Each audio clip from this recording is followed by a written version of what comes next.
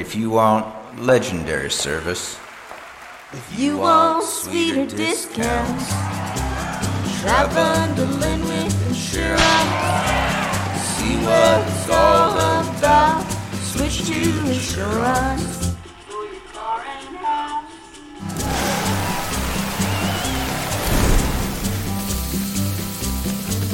Get a quote and save by bundling auto and home with insurance.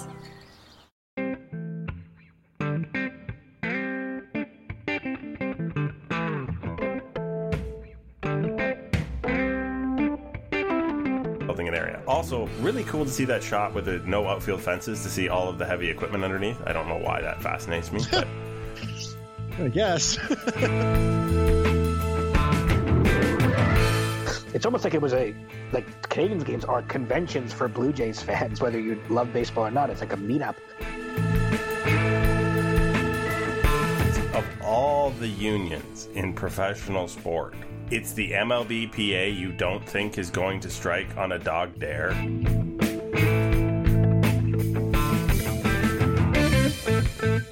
And welcome to episode number 160 of Artificial Turf Wars, where I have spent all of our personal payroll headroom and haven't told Josh about it yet. So I'm Greg Wisniewski, and I am joined tonight, as usual, by Joshua Howsam. How you doing, Josh? I don't know. I'm feeling a little blindsided right now. It wasn't a lot of payroll headroom anyway. I don't think you have to worry about it. Okay, we're going to talk tonight because a couple things have happened. The Blue Jays did a couple 40-man moves and in preparation for the Rule 5 draft, where teams gamble on what players other teams might be interested in. It's complicated. It's weird, but it's something. Josh also wants to talk to me about who's maybe not on the 40-man in that process and why. We did get some pictures of some kind of stadium renovations happening because of minor leaguer, so we'll go into a little bit of information about that. Ross Atkins talked again, which always makes us talk again. And we have an interview with Jason Tachfman, who was a former GM of the Vancouver Canadians. He's going to talk about some of the minor league contraction speculation that's happened this past week. And, of course, we have your questions. We have the Astros cheating like it was going out of style, and a couple free agents ticked off the list potentially. So we shall begin with the at-home news, which is the Blue Jays put Hatch and Espinal on the 40-man roster prior to the Rule 5, which tells us what about these two players, Josh? Well, a couple things. One, that the team feels that they could be contributors soon enough and decent players, and also that the team feels that there's a strong likelihood that they would get claimed if they were placed in or eligible for the Rule 5 draft. I think that the second thing is the bigger of those two things. So that other teams value them as much or more than the Blue Jays value them. Yeah, and it's not very hard to see why. I mean, with Hatch, who came over in the trade with for David Phelps from the Chicago Cubs, when he came over from the Cubs, he just learned a cutter and was, he was excellent with the Blue Jays afterwards. He had 2.8 ERA with 34 strikeouts and 2 walks in 35 innings, which is not a lot of walks. Yeah, that's incredible. And he's 24, so he'll be ready for the big leagues next year. And that's a guy that you kind of want to keep around if you think that he's made strides to become a better prospect and a more likely contributor on a major league level. Before this, I would say that he might have been like a 5th, 6th starter type, which the Jays have quite a few of that. Yes. But if they think he could maybe be a 3-4 now, then all of a sudden that makes him a lot more useful piece, especially one who's ready, essentially. All right. And Espinal? Yeah, I mean, with Espinal, it's he reached AAA last year. He's 25 now, I believe. He's the guy they got for Steve Pearce a couple years ago. And, he plays second, he plays short, he plays third, he plays the outfield. That type of guy who is major league ready and put up the kind of numbers he did last year, where he had a decent on base percentage and hit 287. That guy will get claimed most likely. Right, because he's a useful piece somewhere among, a long list of major league teams who gets a crack at him. Yeah, I mean, he reached AAA, and in AAA, he only played 28 games, but he hit 317 with a 360 on base and a 433 slugging. a utility player who has the bat to ball skills that Espinal has is very useful, especially with the extra man on the roster this year. So that guy would probably be very easy for someone to keep on their team all year. All right. So that means that the Blue Jays had to say goodbye to some people, and their choices were Tim Meza and Jordan Schaefer. Justin Schaefer. Yes. Did I say it's Justin Schaefer, right? Justin Schaefer, yeah. Jordan Schaefer was an outfielder. But so with Meza, I mean, he's out for the year with surgery. So he was kind of an easy cut. I expect that he was outrighted. So they can still hold on to him. I don't think he has the opportunity to elect free agency yet. Mm-hmm. Schaefer was designated for assignment. He's already been outrighted once before. So Atkins said that they'd like to bring him back. He was actually quite good down the stretch, but he was just a reliever, like one of the many mediocre right-handed relievers that the Blue Jays have. So I don't think it was a too difficult a cut. Indeed.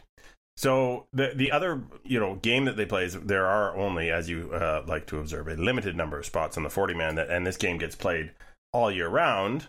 But it's especially important to note who maybe looks attractive in one sense and is maybe eligible to be claimed, but has been left out there by the Blue Jays, and the reasoning that we have to guess was behind that. Yeah, and I think this is important because there are people wondering, well, where's Kirby Snead? The Jays don't have any left-handed pitching, and he was really solid. Or where's, just pick. There's a few guys like Forrest Wall. I mean, he is what he is, but there's some good relief pitcher arms that might get claimed, like last year, for example. Jordan Romano and Travis Bergen both got claimed. No, they both got sent back. So the reason why, for example, like Breivik Valera is still on the roster, or who may or may not exist, as you previously observed, right? Or Jonathan Davis, or there's a few guys like that.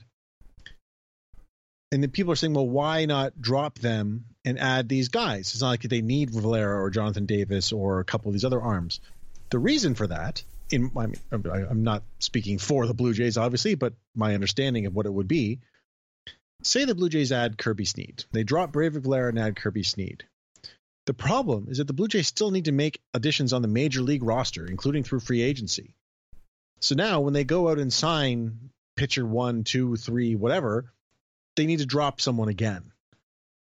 And if they get to the point where the guy they want to drop is the guy they just added, all of a sudden now another team can pick him up and just pick him up off waivers and send him to the minors. Whereas if you expose him to the Rule 5 draft, a team has to keep him on the major league roster the entire time.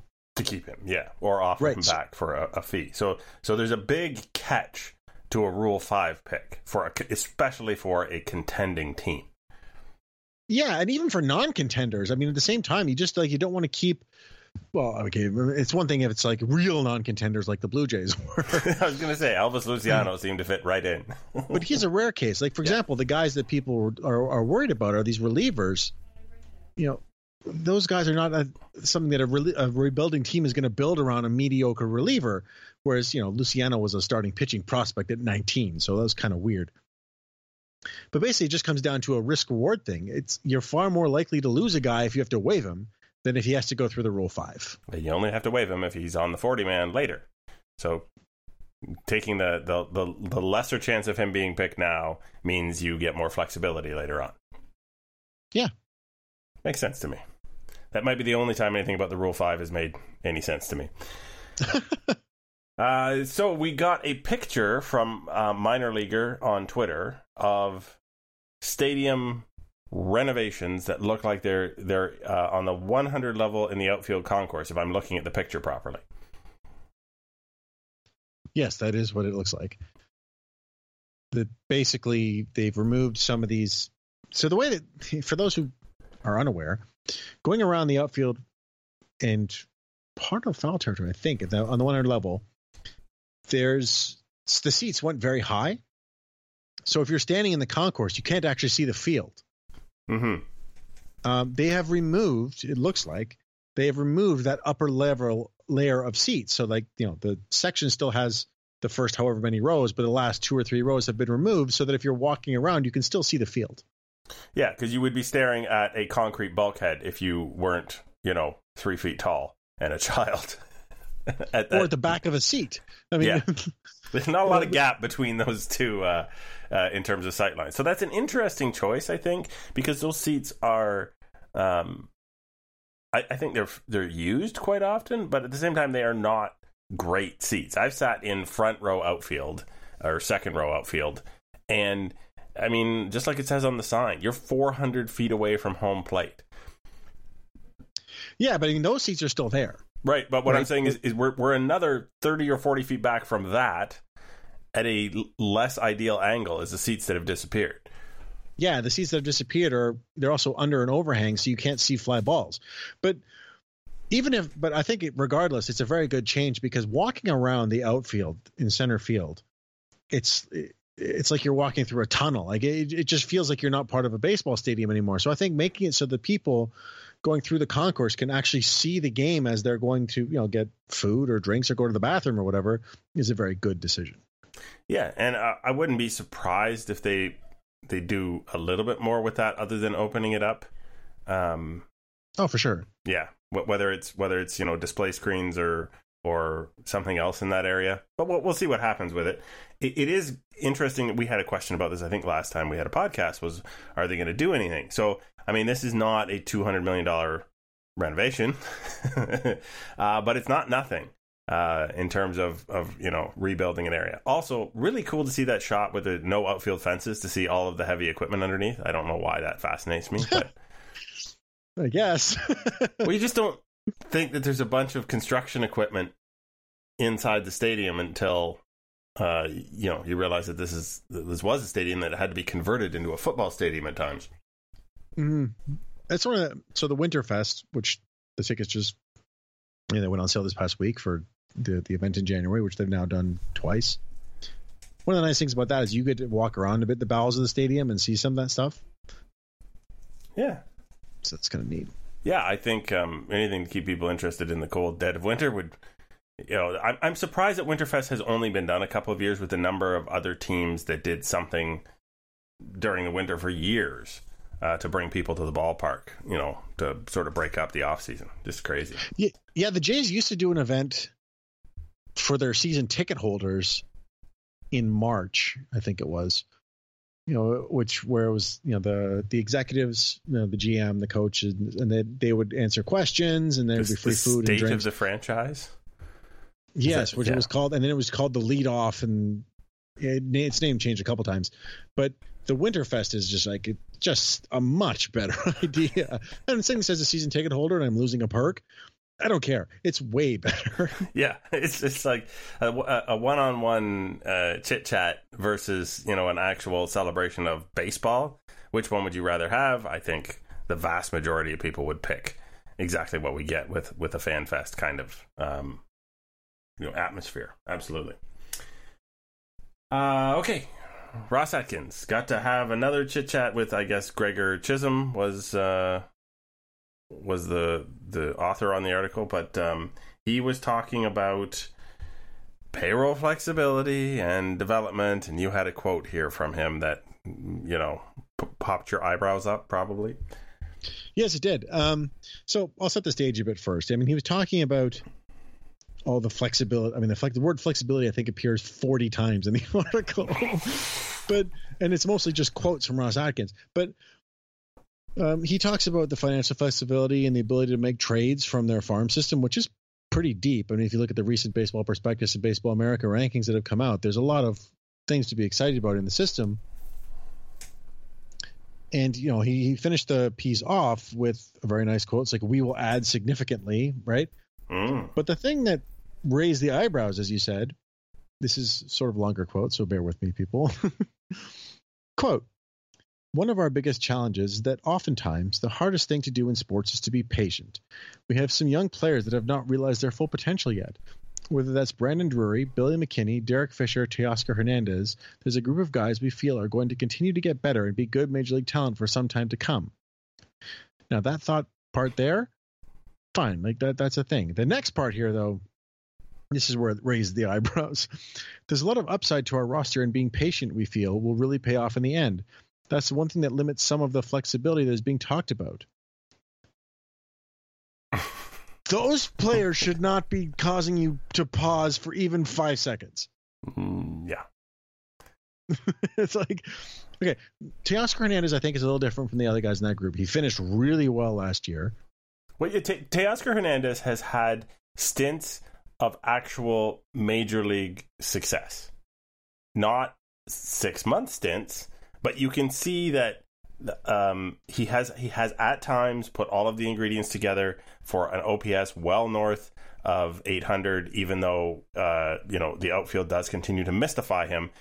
He is an offensive asset, absolutely. But the rest of those guys, yeah, I mean, can you even with confidence say that Billy McKinney and Derek Fisher are major leaguers? I mean, Brandon Drury at least has had some success in the past, but still, I mean, those 3 guys should be the guys that you keep only if you can't do something else. They shouldn't be stopping you from making moves. And I agree completely. I don't know. If you want to sign, if you think these guys might develop in the next year, let them do that in AAA, because you can always sign a veteran player with some skills for a 1 or 2 year deal if he's an aging veteran like a Curtis Granderson, right? That there are guys trying to hang on at the end of their career who know they're not going to get a 3 or 4 year deal, who are much more likely to contribute than Derek Fisher, who's never put it all together, even arguably, I think, in AAA. It's just crazy that, you're going to handcuff yourself waiting on something that might never come to fruition. And why? Yeah, and it'd be one thing if, there had been flashes of extreme upside, right? Billy McKinney and Brandon Drury, even at their best, are, they're the fringe guys at the back of a roster, like on a championship team. Like, say Billy McKinney becomes what they hope Billy McKinney can be. That's like a solid corner outfielder. That's not, there's no franchise player or all-star that you're potentially giving up on. Yeah, I mean, that guy doesn't have any leverage in that way, in any way, shape, or form. So go out and fill the hole with something, quality. The Astros, who we're going to talk about later for different reasons, have a lineup literally full of guys who are above average, because that's who they've continuously pursued. And when someone wasn't above average, like Teoscar Hernandez, where did they end up?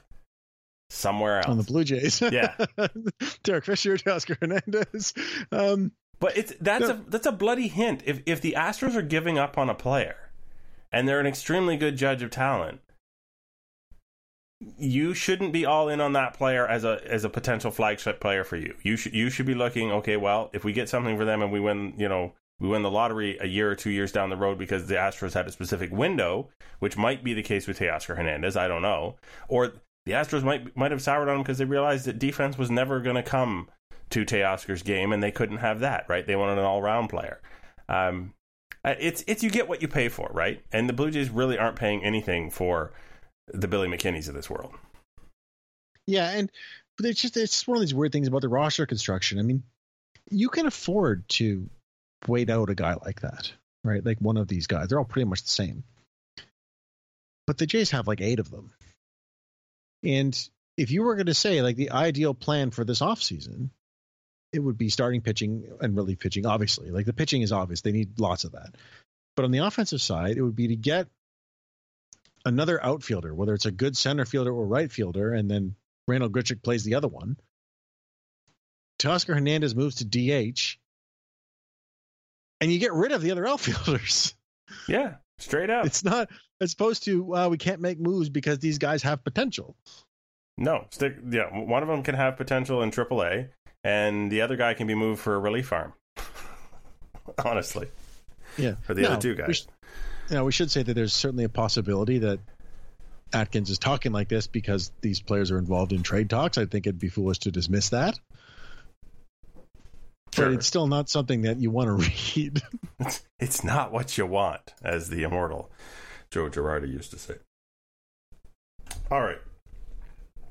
So I think again, this constant tempering of expectations is just going to drive me absolutely crazy with this team. Now, okay, that piece overall was not doing that. Like, I don't want to make it. I don't want to mischaracterize it. Like, that was just a quote pulled from the middle of a piece.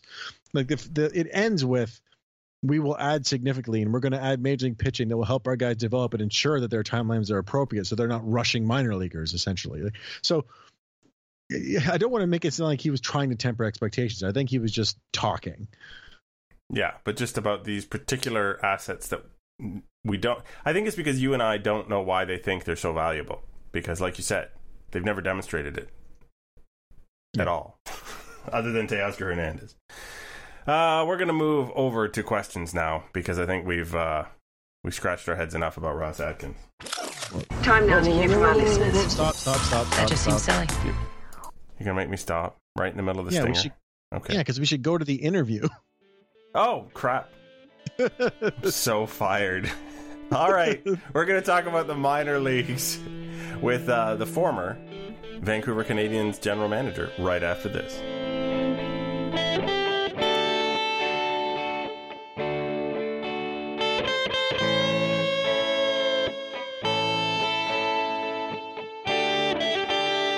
And we are happy on Artificial Turf Wars to be joined by former Vancouver Canadians GM and Baseball Prospectus, shall we say, participant, contributor, Jason Tackman. Welcome to the show, Jason. Absolute honor to be here, gentlemen. The honor is mutual. We'll say that after it's a big love-in. So you have the perspective of actually having been the general manager of a minor league team, one in Canada, of course, the Canadians, and there's been a lot of news about the minor leagues overall. So I just wanted to start with the general thing is it's always in an affiliated club, you're looking at a roster of players that are provided by Major League Baseball, but Major League team is still paying those players, correct? Correct. Yeah, and it's totally up to the players. It's totally up to the Major League Baseball team to decide which players and when they place them with the minor league team. So all the minor league team does is basically house them, feed them. Obviously they take care of the transportation for games, but the actual players themselves are decided by the Major League team. So my question about that is, what happens if you're halfway through a season and you have like 7 outfielders because the Major League team's been juggling people around on you? That's not uncommon, especially for a short season team like when we're with the Canadians, is you'll get an influx of players after the first homestand. So we'll start off on the road and we'll have about 25 or 26 players for the first homestand. Then they'll come trickling in as they get signed after the draft. And then we'll have our first home game, let's say with 35 players. That'd be an extra 5 or 6 bodies that are not on the roster. So that's not uncommon at all, especially with an influx of pitchers. They just want to test out arms to see who wants to go lower or higher. And then that minor league manager is tasked with, is he told, certain players are prospects and need playing time, or is he's making that up as he goes along? I think I think there's an organizational plan to get certain players, certainly when there's cross-checkers or other high-level Major League staff in town to see a certain player, they'll profile that certain player. But I think there's an organizational strategy on who to play when, what's their optimal position. Not to say that the manager doesn't have autonomy in game, but obviously every organization is different. But there is an organizational strategy when it comes to who's going to play where and when. So this is a super top-down kind of thing from the Major League clubs. Absolutely, and it's actually better that way because you don't want there to be any dissension, or you don't want there to be any sort of miscommunication. They want to be able to show, okay, well, you're getting a first-round draft pick. You want to profile that first-round draft pick and get their, let's say, 60 pitches in, or their 150 at-bats in, or so on and so forth, to make sure that everyone can get a good look at that person. Now, contrast that with you get a Kevin Pillar, who signed out of university. I think it was a 37th or 39th round pick, and he just shot through the system because they couldn't keep him off the field. He was just dominant everywhere he went. And so it allows people, when you see someone like that, now that's a very rare occurrence, and your Mark Brothers and your Mike Piazzas, late round draft picks that kind of force their way into playing time, but it allows for the flexibility of seeing those players as well. Right. So that there is there's more to it than the organizational direction. Absolutely. Every single minor league player I've ever met will always say, if I just get more playing time,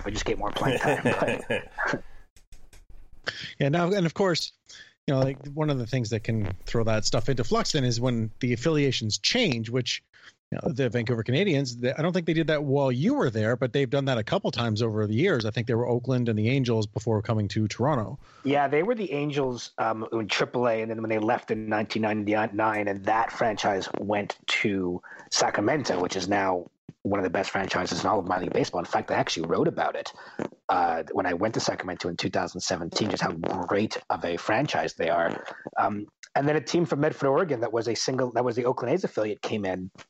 And we were with Oakland until 2009, and that was after my first year as general manager. And then we changed it to the Blue Jays, 2011, and onward. So it was late 2010 that we were still with Oakland, and then from then on, it's been with the Blue Jays. Yeah, and you wrote about this with BP Toronto, actually, because Jason was one of the people who wrote for our site, which we were very grateful for.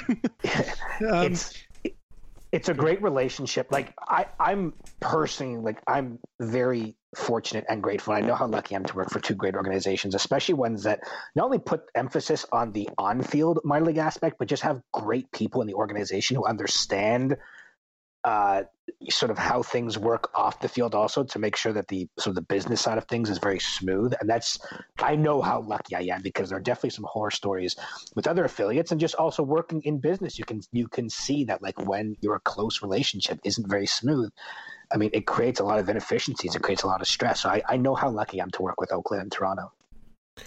Yeah. And so in that piece that you'd written about, there are constantly teams looking at whether they want to switch affiliations based on what the help they're getting from the parent club, the success with the rosters and stuff like that. I believe you said that was every 2 to 4 years. Is that correct? Yeah, and I think that's one of the things that they're going to sort out in the new PBA with minor league and major league baseball is a 2 to 4 year option. And I wrote about this, is there should be an option for maybe 10 years, is when you have a unique situation like a Toronto and Vancouver, where it's such a great fit. There's no reason why they should leave, especially it's at a lower level. So it's not like Toronto is pulling players from Vancouver to play in Toronto. There should be a situation where it should be for 10 years, and that allows maybe for some capital projects or some infrastructure change, or if you do this, we'll sign for 10 years, because it doesn't make any sense for both teams to invest when they know there's only a 4-year window. Now, that is very similar to, like, let's say with a player contract, like a major player contract. Just imagine if you were only allowed 2 or 4 year deals with free agents. I mean, that would drastically change how teams are built and how teams operate. Mm-hmm. So currently it is tricky. And like, there's always whenever you hear a major league, where it's a farm director, general manager, and they'll always say, "Are you happy in this city?" And they're like, "Yes, we're very happy." And sometimes the grass isn't greener. Like, sometimes you're very there's happy because it's a good ballpark. There's very short transportation stops. There's not a lot of overnight trips. There's not a lot of cold weather. The stadium lends well to give you a true idea of, a player's capacity. So you'll often hear, like, the California League, it's very dry, or like, with Vegas, it might give you a difficult perspective of a player's true capabilities. But there will always be very public signs of gratitude amongst Major Baseball and minor baseball. Speaking, thank you for taking in that direction, because I had a very specific question about when your time was with the Vancouver Canadians. I was wondering about your view on the fan relationship specifically, and whether you thought it was more people were coming to the Vancouver Canadian games because they were Jays fans, or if you felt that the Vancouver Canadians fans helped build more Blue Jays fans. If you felt it was both ways, it's probably both. I mean, it's hard to say. I mean, I'll tell you a story. We had a Superstar series, and in 2010, our last year with Oakland, and we had Dave Stewart come in. I remember the date because I'm good with dates, but it was early August, and we thought we were getting Dave Stewart, 8-0 in the ALCS. This guy was an absolute legend, probably one of the better players who's not in the Hall of Fame, who's got eligibility, and we saw more Blue Jays stuff and more Blue Jays fans for that game. I remember turning to a few people like, wow, that's a lot. Like, I would never see him as a Blue Jay, but that's when we first kind of got it, like, kind of, hit you like, wow, there's a lot of Blue Jays fans here. And then the next year was just like an onslaught of just of fans being able. It's almost like it was like Canadians games are conventions for Blue Jays fans, whether you love baseball or not. It's like a meetup for Blue Jays fans and to celebrate their childhood memories of the Jays winning the World Series or growing up in Toronto or watching the games wherever they were across Canada. And that's helped us. Now, to answer your question, I think that the minor league team creates the fan base at first. People have to know to come to Canadians games. The Blue Jays are a massive branch on the tree, or they were at least when I was there. I certainly can't speak for them now. That's also a very unique situation where you have the only Major League Baseball team in Canada with the only minor league baseball team in Canada. But typically it's up for the minor league team to create their own fan base. And those fans are going to come regardless of their affiliate, and the affiliate helps, but they want to be able to have something great for the community, which is why with the New York Times articles that have come out in the last couple of days, you'll often hear fans are saying, no, we've been coming to the stadium for 40 or 50 years, or this is the only affordable place where people can come in the summer. This is the only, this is where we spend our 4th of July. This is where we spend our, our company outing. And there's a very emotional, almost intimate relationship they have with the stadium and going to these minor league games. So that's what I wanted to talk about is these, rotating agreements that they have between individual teams and groups of affiliates getting kind of musical chairs around are one thing. But now we have Rob Manfred coming up with his metaphorical screwdriver, and he's sticking it in the light socket of the minor league, major league relationship and jiggling it around to see what happens. So how... when was the last time this blanket agreement with the idea of how the minor leagues was organized was even up for discussion? Well, it was in the early 90s, and I think this is the, at best we can say this was a negotiating ploy by Major League Baseball to kind of say this is what we're capable of, so to speak, and if we don't get X, if we don't get, these changes, then this is what we're thinking of. Now, there's always rumors of contraction in minor league baseball, and I heard, we hear it every year. There's some stadiums where they can't get upgrades, and there's some teams like these. This is not safe. You're always going to hear that. Certainly not a 25% swoop like that's been talked about the last couple of weeks. I personally don't think that's going to happen. I think that Major League Baseball is going to align the minor league system a little bit better to make shorter transportation, maybe longer seasons for some leagues, shorter season for other leagues.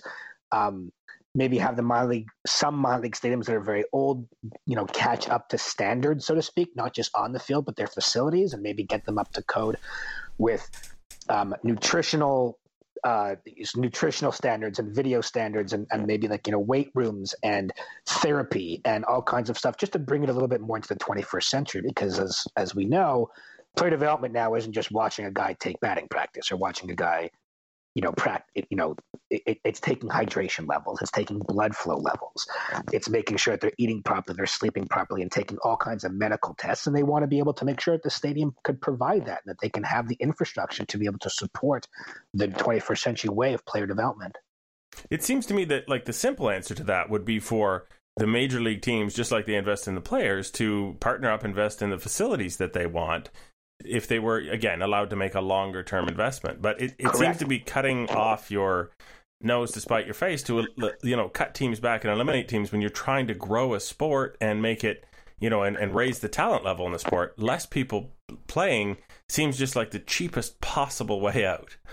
Yeah, I mean, certain organizations will have their thoughts on that, where they want sort of more players in the pool and the cream rises to the top, like we talked about, so they can find someone like a Pilar, Piazza, Burley. Or is it better for them to just focus in the Blue Jays? And I'll speak just from experience. Is it them to just focus more on the Syndergaard, Stroman, Sanchez's, and maybe have less teams who can have more resources on each player? And are you better off having deep dive into shorter players? But we've always talked about that sort of very flippantly. When I was with the Canadians, other general managers, yes, we would love to be able to implement infrastructure or be able to do X. But with only a 4-year window, it's tough for both teams to kind of be sure. Now, you can always have the verbal agreement of, we're happy here. But so many things can change, as we know, ranging from farm director to general manager of the Major League Baseball team changing, to ownership changing in minor league baseball, to a very unique opportunity coming where someone, a major league team that's more local, or, it would be a lot easier if you'd be able to make a long-term commitment. And if the major league team knew it, the minor league team was up to standard and up to code. I guess this is why you're seeing some teams, like I think the Braves now own all but one of their minor league affiliates to create that kind of certainty. It's a great strategy, and again, those are unique situations because baseball's so fertile down south, and for the Blue Jays, imagine if they were able to go into each province and have a team, it would be very similar to that. But that makes it that's a perfect situation. And that they can go in, and then they can go and say, okay, and I'm just making this up, but an example would be, okay, we'll put in a couple $100,000 every year for the next 6 or 7 years as a minor league team. You can match it. The money can come from different budgets, and we can do this brand new batting cages, or we can do a brand new kitchen, or we can do we can pay for an extra bus, so our taller players don't have to be cramped if they're going overnight on a 7-hour trip. Mm-hmm. So taking this in a different direction, say that this plan, like I know you said you don't think it's going to work out the way, but if it did, if they scrapped some of these teams and turned the Northwest League into, or got rid of short season leagues, and somehow a team like Vancouver lost its affiliation. I don't think they were originally on the list, but I think if the Northwest League changed, they might be. But if that happens, the league was talking about, well, they could form another league under the league umbrella, but they have to pay its own players. Are there any minor league teams that could actually afford to do that? Maybe. Vancouver's not a very traditional minor league city in quotations, so they might be able to do that. The Northwest League is actually pretty healthy. They have great they just really traded Yakima to Hillsborough. Hillsborough is one of the leading franchises. Spokane Indians have been one of the better franchises in minor league baseball for the last half century. I don't think they'd be. I think they would have a solution. There's a lot of smart minds in there, whether they would go to that Dream League or they would go to a longer season. I don't think the Vancouver Canucks, as an example, would be in that much trouble. Would they might have to make a few upgrades to their stadium? Probably, but everyone would probably have to make a few upgrades to their stadium, or at least promise capital, or at least, again, bring it up to standards, not saying they're not now, but bring it up to this, hypothetical standards that we talked about is of what Major League Baseball is holding as a negotiation tactic. I think they'd be able to pay players. I don't know how that system could work. Like, I don't know what it would look like, where they just take players from UBC or the Northwest, and it's just a fight for players, or if it's that Dream League, or they would need help from Major League Baseball, certainly, in paying the players. Or you can have a few players that live in Vancouver, and they can help with ticket sales and community relations in the offseason. They'll get creative. These are smart people working, but I don't think the Northwest League or the Vancouver Canucks are in trouble. So when it does come, lastly, to this big, negotiation, it's got to be a new agreement after 2020 as a blanket agreement. Major League Baseball, like you said, is flexing its muscles, saying, "Hey, we could shut a whole bunch of you down if you're not playing ball." What's the counter leverage? What leverage do the minor league clubs have? Because they're all owned by a whole bunch of different people. How do they have to counter that influence of Major League Baseball?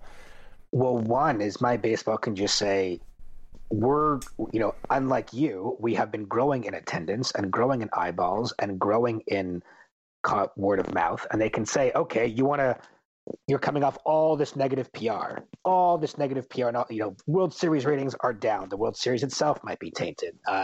There's a fight about paying minor league players equitable wage. You really want to get rid of a now cut out 25% of the teams, when people's fondest memories of baseball are in those romantic, moments where they went to games in their childhood, and minor league baseball is the extension of that.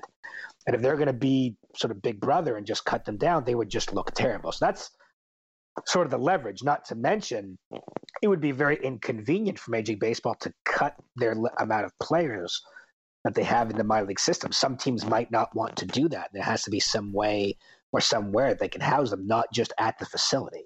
They would want them to play games and to be able to get a good grasp on their abilities. Now, Major League Baseball can say, well, look, currently we can't get a good grasp. We might want to shorten seasons or lengthen seasons, or they can get creative with that. But Major League Baseball, minor league baseball rather, has a little bit of leverage because they have the facilities. They simulate what competitive baseball is, and players would get a little bit antsy playing in the complex for 6-7 months. True. So does Rob Manfred hate baseball a little bit or a whole lot? No, he obviously loves baseball. It has not been an easy few months for him. I don't think they wanted the negative publicity. I mean, they might have thrown the first punch by saying they can contract Miami baseball. It doesn't seem like it was a wise PR move because, again, Miami baseball is one of the few positives that baseball has. And also Miami baseball has been looked at as one of the biggest allies. You know, the baseball winter meetings every year is one of the biggest conventions in the U.S. And it's always, you know, having been there, Lord knows how many times, it's a huge love-in. Everyone's in a great mood, whether or not you had a good year or not, because it's really celebrating baseball. It's all the vendors and business gets done. And I can imagine this year it's going to be a little, you know, it's going to be a little bit more tension in the air, which is a shame because, again, it's a celebration of the sport and how well it does on the business side. And we definitely need more of that, the way baseball's been going the last couple months. So thank you, Jason, for joining us. My pleasure. Thank you, guys. I appreciate you having me on. The inside perspective of a former GM is truly invaluable. Thanks again. Thank you very much. Bye.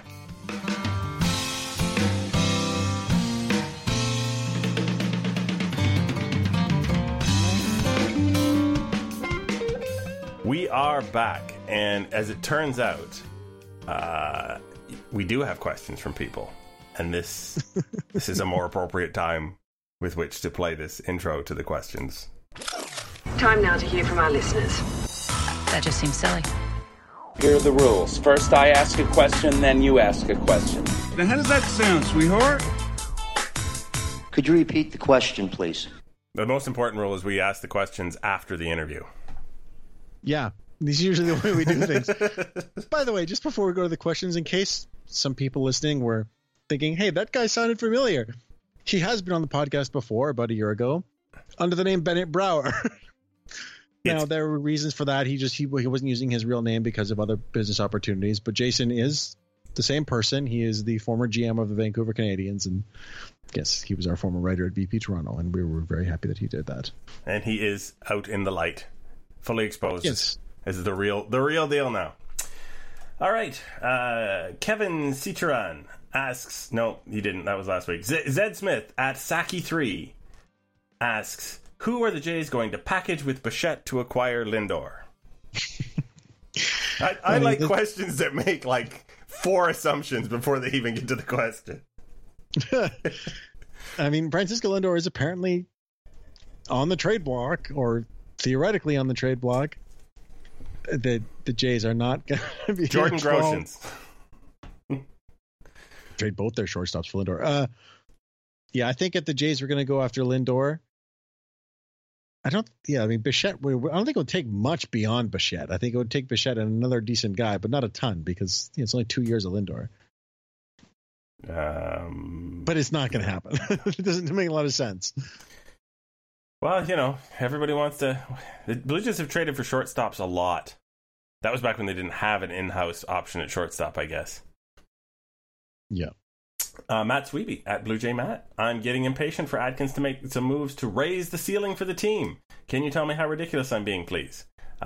This invites a broken roof at the Skydome joke here, but I'll let it slide.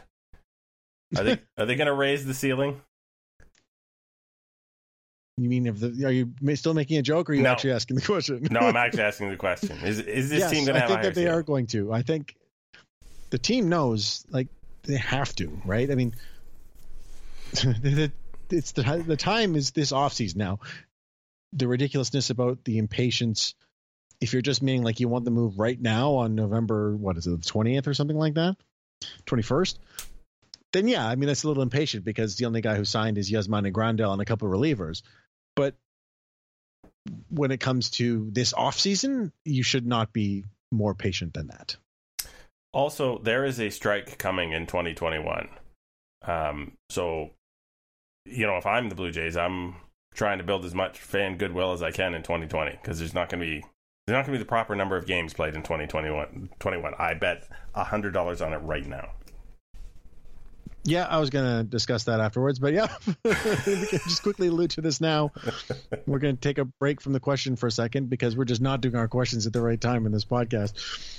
Rob Manfred came out and made some comments about not trading economics for labor peace. No economics concessions for labor peace, and then it was just a bad look. It's like saying, "Hey, we dare you to strike." Yeah, because we don't care. And then there's talk about people thinking that meant that they're going to try to put in a salary cap or get rid of guaranteed contracts. It's like, oh my god. What I like about that particular angle with Rob Manfred is, of all the unions in professional sport, it's the MLBPA you don't think is going to strike on a dog dare. Like, were you paying any attention to baseball history? It's never happened. He's just like you sneeze and they're on strike. It's like, whoops. We'll get back to work eventually. Yeah, so it doesn't sound good. No, it's bad. All right, back to the real deal. Do you want to from Ball Her? Yes. At Baseball Her? Will Shapiro be impeached? Well, actually, in light of what we just said, I think probably impeaching Manfred is way more important. Can we have a recall election or something? So, by the way, as some people may recall, Paul Beeston, in his last year as the president of the team, backed, I think, was it Jerry Reinsdorf for commissioner? Yep. Maybe the Beast was doing a good thing. He's trying to help the league on the way out. Yeah, I don't think we've ever given retroactive credit to Paul Beeston for anything, have we? Probably not. It hasn't come up. So yeah, there's his. That's the nicest we've been to Paul Beeston on the podcast. Yeah, he could have known something. Oh man. Okay. Sean at Sean's Jays says, so. Oh, this is in reference to the tweet that you sent out, which was, the off season is once again sleepy, but we're recording a new turf pod. And he said, so what you're saying is a move is coming after the recording ends? And also Luke at Split Letter said, will the Jays make a move within 48 hours of recording this podcast to make it immediately out of date? Our listeners know us. Yeah. They know our history. We have powers, probably that we don't know how to use. Yeah, anytime we express confidence that it's just not going to happen, it often happens. It's not even that. It's just like, we'll record a podcast and we'll go through it, and the next day a move will happen that we clearly would have talked about. Was it 2 years ago? I think it happened 4 podcasts in a row or something like that. Yeah. So I really hope it happens again. We've had it happen after we recorded a section of the podcast, but not a different section. Have we not? Yes, we have. I haven't even edited it down to anything, and it's wrong. This is awesome. Okay. People are going to listen to this and be like, wait, you edit? After that, the way we ended that first section. There's quotation marks around that. I take out, I don't know what I take out. I take out things that you're not going to miss. That's my whole entire job. Okay. Jamie Sayer, full-time Raps fan. Well, if you're a full-time Raps fan, Jamie, you've clearly broken your own rule here, but okay. At Jamie _Sayer asks, is Zach Collins a decent target for the Jays? Should I ask this to you, Greg? No. So Zach Collins, I assume you're referring to the White Sox catching prospect. No, I don't think so. The Jays don't need another young catching prospect. And part of the reason that the White Sox did what they did, which is signing Yasmani Grandal to a 4-year, $73 million deal, was they didn't like the options they had in house. They had McCann, James McCann, not Brian, and Collins, neither of whom is a very good defensive catcher. And, with the way that the game is going, with the framing and how much of a difference people are thinking that makes, then they decided they wanted to go with the major upgrade in Grandal. And the Jays have 2 guys who are actually already very good at that. So I don't see the point in adding another young catcher. All right. You can hit me with one now. Okay. So this question comes in from Zahir at Zeroid. Suppose you are a premier free agent with a competitive offer from the Blue Jays. Let's say it's the best offer on the market, but not significantly so. What's the best reason to sign it? What's the best reason not to? I think the best reason to sign it is that the Blue Jays are, they're a respectable franchise. They tend to treat their players well and do right by them. And the team is on the upswing in terms of competitiveness curve. So that's the best reason to sign it. Also, you can stay in the hotel right at the ballpark, which is, Roberto Alomar did it, right? The best reason not to sign it is that they're not the Yankees or the Red Sox or the Dodgers or the Astros, and those guys are clearly, right now, leaps and bounds ahead on the competitive curve. And 3 of those teams look like they're going to stay there for quite a while. Yeah, I mean, I think it really depends on who the other team is. The offer is coming from, right? Like if it's an offer from the Blue Jays and an offer from, I don't know, the Mets, the then maybe Diamondbacks. you look at the. Yeah, but it's like or the Orioles or something. It's like you look at it and say, okay, that this Blue Jays system, even though it's another country and all that nonsense, it's like this might be a better play over the next few years. But I think if it's like if you get a comparable offer between Toronto and it's like and the Twins, like you're taking the Twins offer. Mm-hmm. All right, Tits McGee. Remember, a tit is a kind of bird. At Sale 9070 asked, what did the Jays do with the extra roster spot? Well, I think that Atkins may have given us some indication of what they might do with that because they have too many outfielders, and I think they'll just use one of them to keep their out of options guys like Derek Fisher on the field. Roster.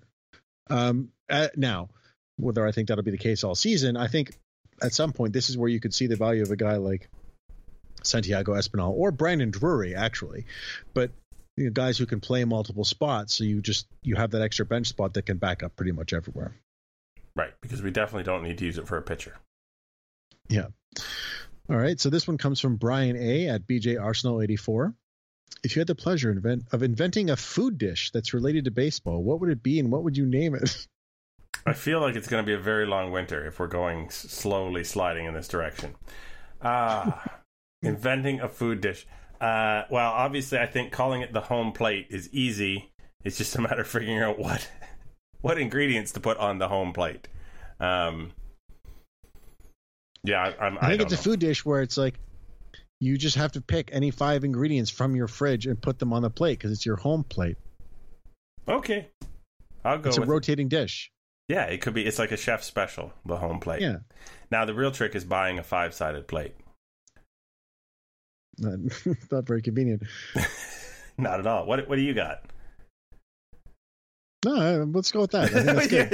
yeah. At the risk of having no good answer, yeah, we'll try that. There's a reason I asked you the question. Aaron Poleski, Greg Bird, Brock Holt, Bird Holt, Greg Brock. Neither, both. Brock Holt's not bad, but I don't think he's necessary. And Greg Bird has never been that good, and he's a DH only who can't stay healthy, so definitely not. Like if the Jays signed Brock Holt, I wouldn't be upset, even though I really don't like Brock Holt. But I don't see any reason to pick up Greg Bird. Fair enough. I think Brock Holt, is an interesting idea. I feel like there's going to be other people who are going to offer Brock Holt the same money, and he's going to be more interested in playing for. Is that wrong? Yeah, I don't know actually what his market is going to be like, but I think that just he's more of the type of piece that a team that's ready to win now adds. A guy who can play everywhere and hit decently enough. Just not the rebuilding or 1 or 2 year away clubs move.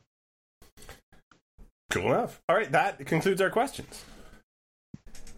Which means we get to use... okay, so quickly, we're going to do the free agent stuff, and then we can talk about the Astros, I think, would be the better order to do this in, yes? Yeah, I think so. So, Yasmani Grandal, who the Blue Jays probably would not have been interested in, but if the Blue Jays were looking to trade a young catcher, teams with catching need would have been also looking at Yasmani Grandal. He has signed.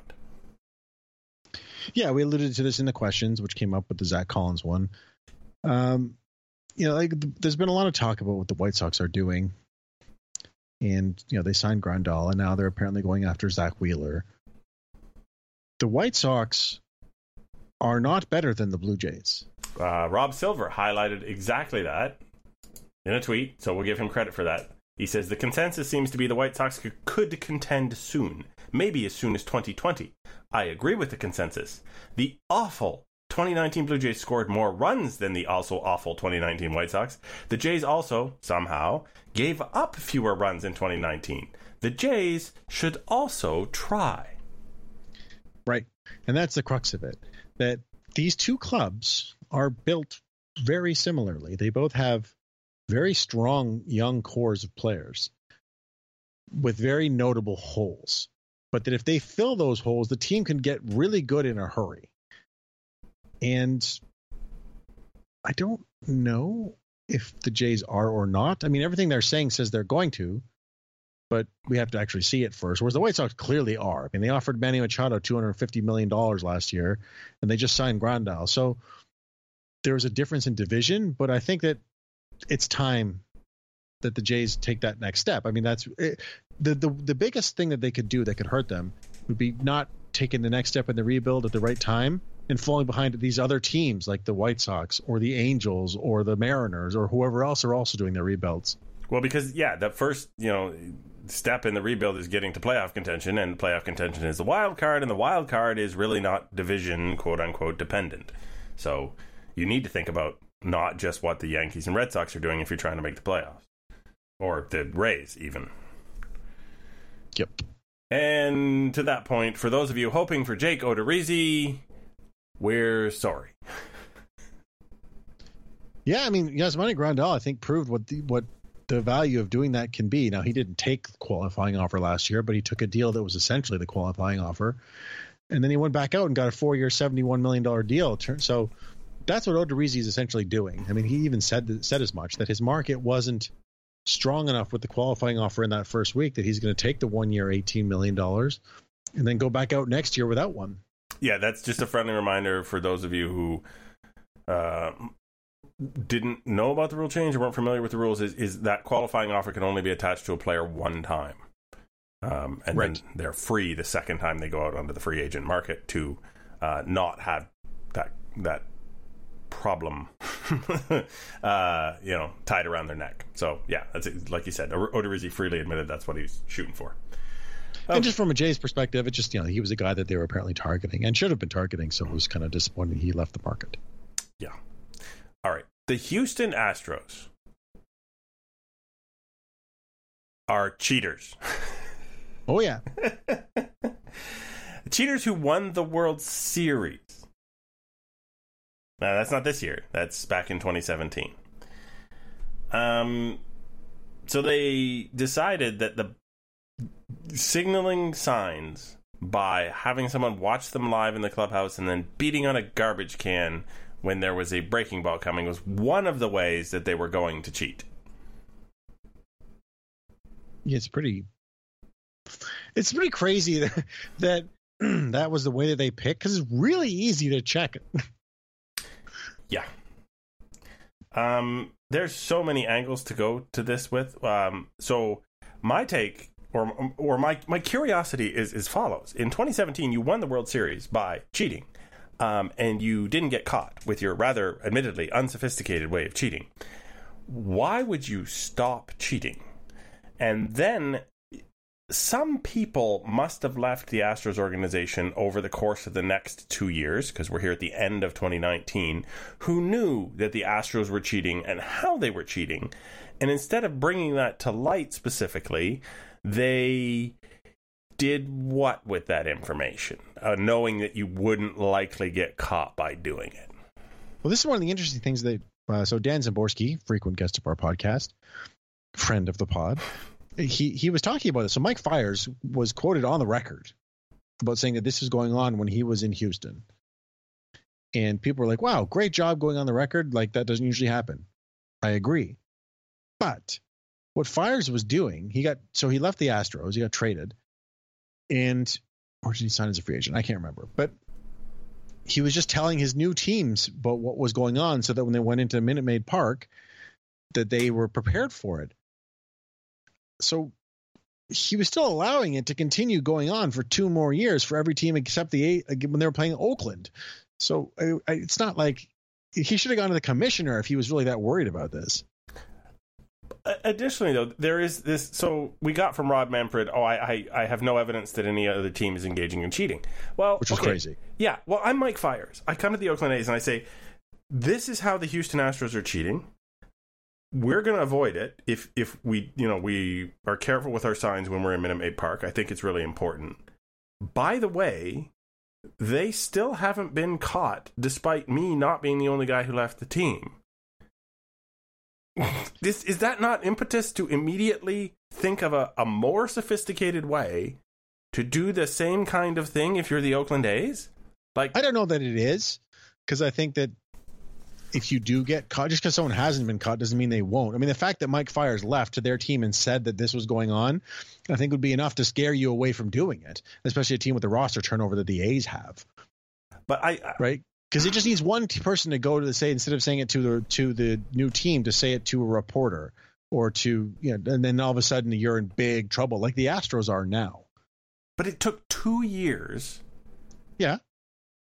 And they won a World Series in the meantime. Well, they won the World Series beforehand, but yeah. But my thought there is maybe the Oakland A's wouldn't have said yes, but if you have, you know, a half dozen people who left the Astros through free agency, trades, whatever else, and the end result was that nobody ratted the Astros out even to that point, it would certainly be tempting, or I would believe that one of those teams tried something more sophisticated. Said, okay, well, this is how we would catch the Astros or out them, but we can do one better with the same kind of system. Well, I mean, and even in the reports about this, they were saying that the Rangers and the Brewers were doing something as well. And that led to a very funny exchange with Yu Darvish and Christian Yelich overreacting like crazy on Twitter.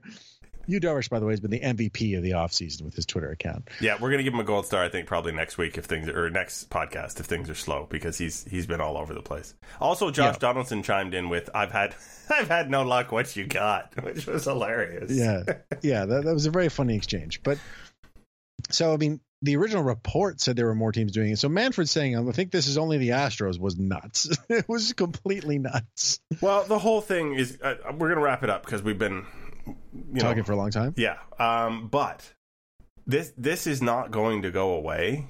And I think it's going to cause a lot of questions going into 2020 about how teams maintain a particular competitive advantage in their home park. And there's going to be a lot more than man and white discussions going on. And it's going to get in the way, I think, of some people's not enjoyment of the game. It's going to get in the way of the game from time to time. I'm sure of it. Yep. All right. Hit me with a final thought, Mr. Josh. Okay, so we're getting a little deeper into the offseason. The winter meetings are coming up a couple weeks from now. We talked about what the Jays are doing or not doing, and like these quotes from Ross Atkins. I think that you have to take any quotes from the front office with a grain of salt. But the quotes that are interesting to me and actually have me with a little bit of hope are coming from Scott Boras. Scott Boras has railed on the Blue Jays numerous times over the last few years for not spending. And this year, he softened that and essentially said that, like, yeah, they're coming out of it and they're looking at actually doing real things. And he's not one to say that if it's not true, usually, because he doesn't get anything from that. So that was interesting. I just thought I would point that out. Scott Boras, barometer of the game. Yeah. Do I have a final thought? This is the lowest point of the low, I think, of the offseason for me, because we haven't had all those meetings and the Rule 5 hasn't happened and there's only a couple signings. Yeah, this probably as slow as it gets, folks. Although, you know, we found out that it doesn't really pick up until February now. But it does seem to be going a bit faster this year, though. Yeah. Stay with us. Stay with baseball. It will develop as we go. And this year is really going to be, you know, it's going to be labor strife free. And I would advise you to enjoy every waking moment of that, because going forward, it's going to get nasty. Ending on a nice, happy note. Yeah. Well, the happy note is that you have been Joshua Howsam and at Joshua Howsam, and I have been Greg Wisniewski at Coolhead 2010, and our guest was Jason Takafman at, help me out here, Jason B. Takafman. And this has been Artificial Turf Wars episode number 160, and we'll talk at you in a couple weeks.